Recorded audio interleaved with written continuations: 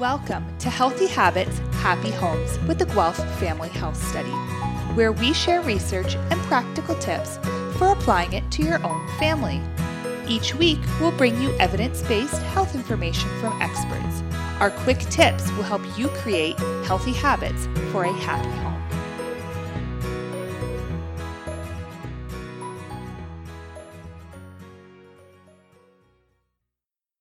Hello, and welcome to Healthy Habits, Happy Homes with the Guelph Family Health Study. I'm Lisa. And I'm Angela, and today we have a guest, Kathryn Walton. Some of you may be familiar with her as she was a past host of the Healthy Habits, Happy Homes podcast.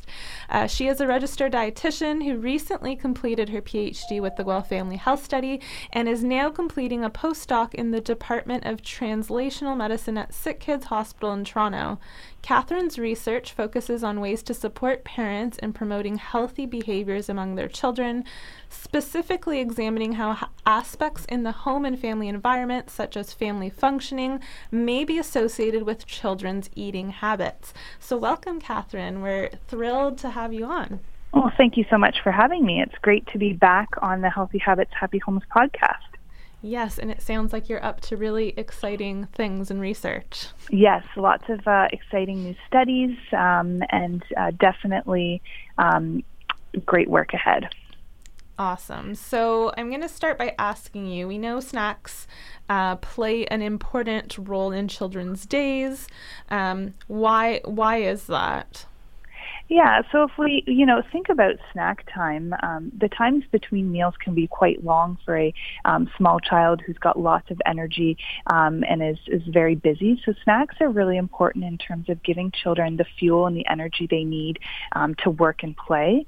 And, if without snacks, we often find that children get quite cranky between meals, and that could be because, their blood sugars have dropped and they need more energy to fuel their busy bodies. What do we know about snacking habits of Canadian children? Unfortunately, the snacking habits of Canadian children are not the greatest. What we see from our data in the Guelph Family Health Study actually is that about a third of the calories that preschoolers, so children between the ages of 18 months and 5 years, about a third of their calories a day come from snack foods.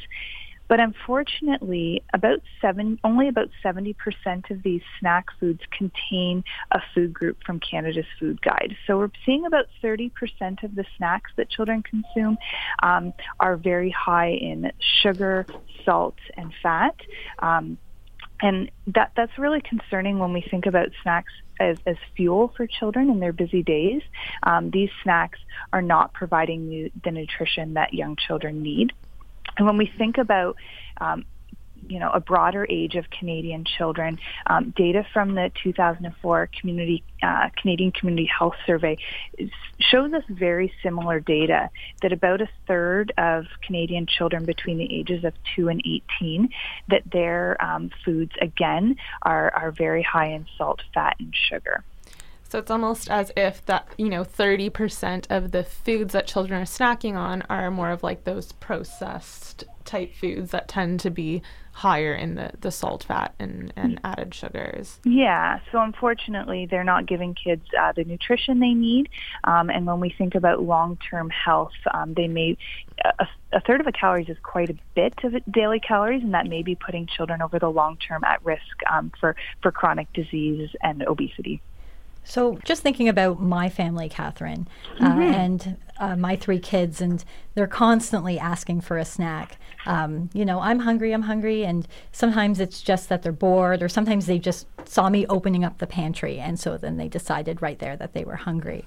And so that can always be a challenge for parents, and it is very tempting as a mom myself to just grab something out of a box because you're just so busy. Yeah, for sure. And that pester power is huge, right? When you have a child that, I want a snack. And for some reason they only so many times you can say no. Absolutely. And for some reason they only seem to get hungry when I pick up the phone. Like if somebody calls me and I'm on an important phone call, all of a sudden they want goldfish or something. Pay attention to me. Right. Yeah. So I was just wondering if you had any tips about what parents can do to help create these snacking routines for their children. Yeah, for sure. So, there's one piece, and that's the types of foods that are being chosen. But snacks, it is important to think about snacks in terms of a child's day, and they can help provide routine, just as you're saying. So if we give snacks more of a meal status, so thinking about snacks as mini meals instead of treats, it helps provide a little bit more structure around meal times. So what we want is to help reduce some of that, I want a snack, I'm hungry all the time, sort of chat among the kids as if they know exactly when they're going to be having their next snack. So just like meals are spaced regularly throughout the day, what we find is that it's helpful for snacks to also be at regular times. And so, the child has breakfast, 2 hours later they're having a snack, and then an hour and a half or 2 hours after that is lunchtime, and then they have an afternoon snack and then dinner. Mm-hmm. And the reason why we want to see it's helpful for snacks to be spaced out is that it helps kids come hungry to the table. So if we have, a snack and then half an hour later is lunchtime or dinner time, what we find is that kids aren't hungry at dinner time, and that's when we see concerns about picky eating and the fact that the child's not eating their dinner. Well, it could be potentially because they're actually just not hungry. So we want to respect children's satiety cues and allow them to know when they're hungry and full. And if meals and snacks are evenly spaced, it allows children to develop those feelings and know when they actually are hungry versus when they're bored. Yeah. So it helps develop satiety cues. Yeah, no, that's really great advice and suggestions around the timing. And I like the concept of the mini meals because, if, for example, like a 2 or 3-year-old, they have small bellies, so they're not going to eat, a large amount similar to an adult. I mean, there might be some days where they definitely do. But even if you thought about breakfast, lunch, dinner, and snacks, just that being those mini meals where, you're offering some well-balanced options and doing that throughout the day. Yeah, for sure. I think it's really important to remember that our small children have much smaller stomachs and they're much more active than we are. So they do need those snacks between the meals to fill in those nutritional blanks. And because they're eating smaller portions, it is important that those snacks do have nutritional balance to sort of fill in the blanks between meals because their portions are much smaller. Mm-hmm. Yeah, and they vary from day to day, right? Like one day your kid might be able to out-eat the amount you would, and then other days, they're not very hungry. Mm-hmm. And that's, I think, very typical for preschool age children. Absolutely. And just knowing that it's okay if there's a day where your child doesn't seem to eat a lot. So we're not really concerned, just as you're saying, we're not really concerned about the day to day, but more over the week. Did your child eat well over the week and have a balance of foods from all 4 food groups? Mm-hmm. And it sounds like you both talked about really giving some thought ahead of time to what those snacks might be throughout the day, which might make it a bit easier when they come after you for that snack. Mm-hmm. And I think the other thing to remember is talking to our kids about, are you hungry or is it just that you want my attention right now? But if you have those scheduled snack times, you can say, well, it's not snack time now. Why don't you find a toy to play with? Mm-hmm. And this is when snack is. The other thing in thinking about that pester power is to remember that snacks are not treats. They are mini meals. Mm-hmm. And so snacks are not an opportunity to provide rewards for children for good behavior or to, I'm on the phone right now, go get a snack so you're not bothering me. So to control behavior either. Snacks really are meals and not rewards. So no Smarties for peeing in the potty is what you're telling me? Well, we know it's effective, but what we do find is that when kids are given foods as rewards, they tend to overeat those foods when they're not actually hungry. So there's been lots of lab studies where children are given a standardized meal and then given these treat foods, just in open access, and children that are provided foods as rewards often overeat those foods. Right. Now, in those studies that you were referring to, was there any suggestions, or do you have any suggestions, or even you, Angela, about what could be offered instead as a reward for when a child is doing something well? Yeah, and children are very reward-oriented, so I think that's a really good point because we know food works, right? So it's a challenge to not use that food as a reward. But what we've found from studies is that things like stickers, So having a little, if it's behaviors like peeing in the potty, having a chart. So every day that the child, or every time that the child successfully does that, they get a sticker. Stickers work really well, or finding out what else your child is interested in, small little toys if needed. I don't know, Angela, do you have other ideas? Yeah, I find in my experience the sticker charts work really well, but then I've also, found other, like families will use other forms of reward where they might say we're going to go to the park, or like an indoor playground, like, I don't know, something that's accessible that the child looks forward to as, if you're, good on the potty or whatever behavior it might be all week, we're going to do this activity as a family. And I mean, Lisa, you have experience with 3 little ones. So what has worked for you, or what do you use? My 2 go-tos are alone mommy time. Okay. So they get some alone time to do what they would like. So sometimes that's reading a book. Sometimes that's, my son Marino likes these Beyblades, which I lose the Beyblade battle every time. But anyway, and also they do love stickers. But I got to tell you, as they start to get older than 2 years old, you got to get the higher end stickers, like the puffy ones, or like the scratch and sniff. Yeah. Right. Those are the ones you got to get. The little stars won't cut it anymore. Yeah. But yeah, mommy time or daddy time is it seems to be what goes well. And now that Marino is 7 and Mateo is 5, sometimes the reward is like, okay, some time with your brother, but you get to pick the game. Oh, interesting. Right. And they like that. And they're both on board with that because they know sometimes they each take turns. So thinking more about times to socialize together, it doesn't have to be an object. It doesn't have to be something that costs money either. No, and kids do like that attention, like you mentioned earlier, Kathryn. So sometimes that can be a reward in replace of food. But thinking about food and healthy snacks, can you share some maybe healthy snacks with us that you think might be a good idea? So that's a really great question, Lisa. When we think about healthy snacks, we want a snack to include at least 2 different types of food. So that could be whole grain crackers and cheese.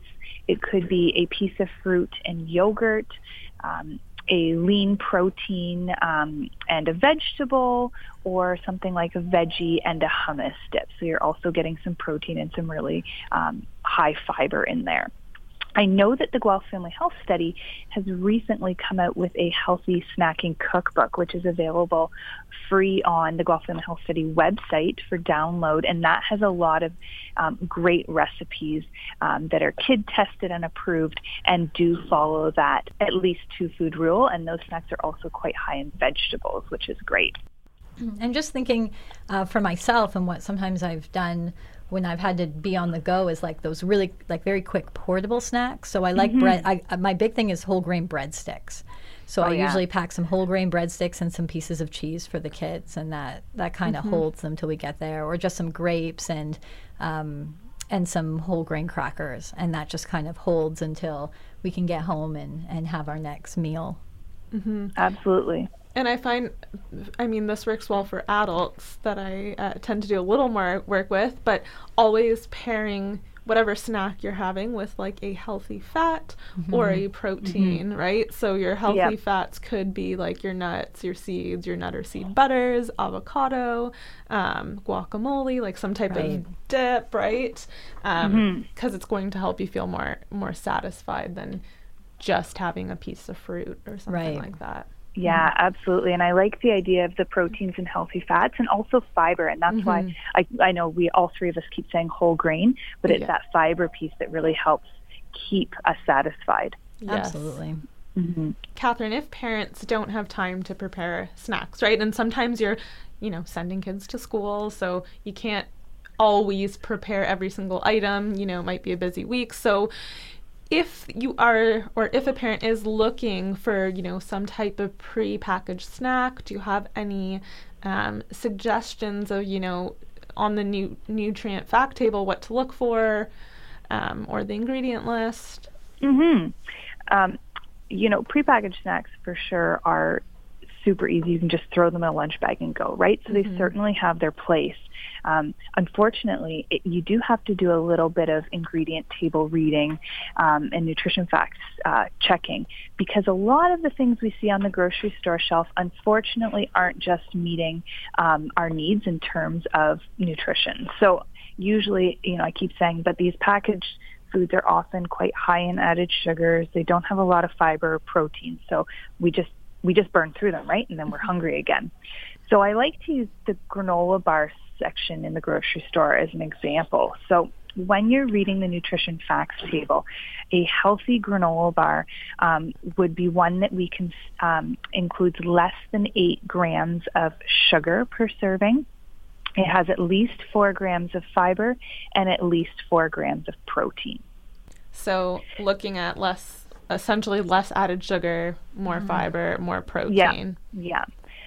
So that's kind of a go-to sort of handy checklist I have. 844 is what I remember in my head. And then if we're thinking about other snacks like crackers and things, always choose whole grain and look at the nutrition facts table for items that have less than 15% of their daily value of sodium. So a nice rule of thumb is 5% is a little bit of a nutrient and 15% is a lot. And something like sodium, we want closer to that 5%, but certainly less than 15%. Right. And then something like fiber, we want around the 15%, or potentially more. Exactly. And in the beginning, food labels do look a little bit overwhelming, but once you start knowing what you're looking for, it does get a little bit easier and it becomes more habit. And I mean, for sure. I think the food industry in some respect has done a good job of introducing healthier options. Like, there are some products that I'm impressed by sometimes, right? Like I've seen, different fruit snacks that are made completely from like pressed whole fruit. And, there are some better packaged options out there. Right. And at least I know for myself, like, I like to think that I am exciting and adventurous, but truthfully, I go to the grocery store and buy pretty much the same thing. So, so once I know kind of my go-to snacks for the kids, then I know what I'm buying. Yeah. You can always just, take a quick look through. Again, you have your rule of thumb, and then you find those products that your family enjoys, and then it just becomes habit. We do have sample something Sundays where I bring the kids and they get to pick something. But other than that, like there's school snacks and stuff. Once I know once I've read that label, and then I'm good to go. It's kind of what Kathryn said here. If we think about it as mini meals, right? Like I love the bento box lunches for kids. They're great. You're just packing different types of food. So you might have some, pieces of cheese, some crackers, some fruit, some veggies, some hummus. Like you're just packing different things. And then all of that together throughout the day is going to fuel them. Right. Absolutely. And I think it's also good to remember that, a piece of fruit makes a great snack. It doesn't have to, it has its own wrapper.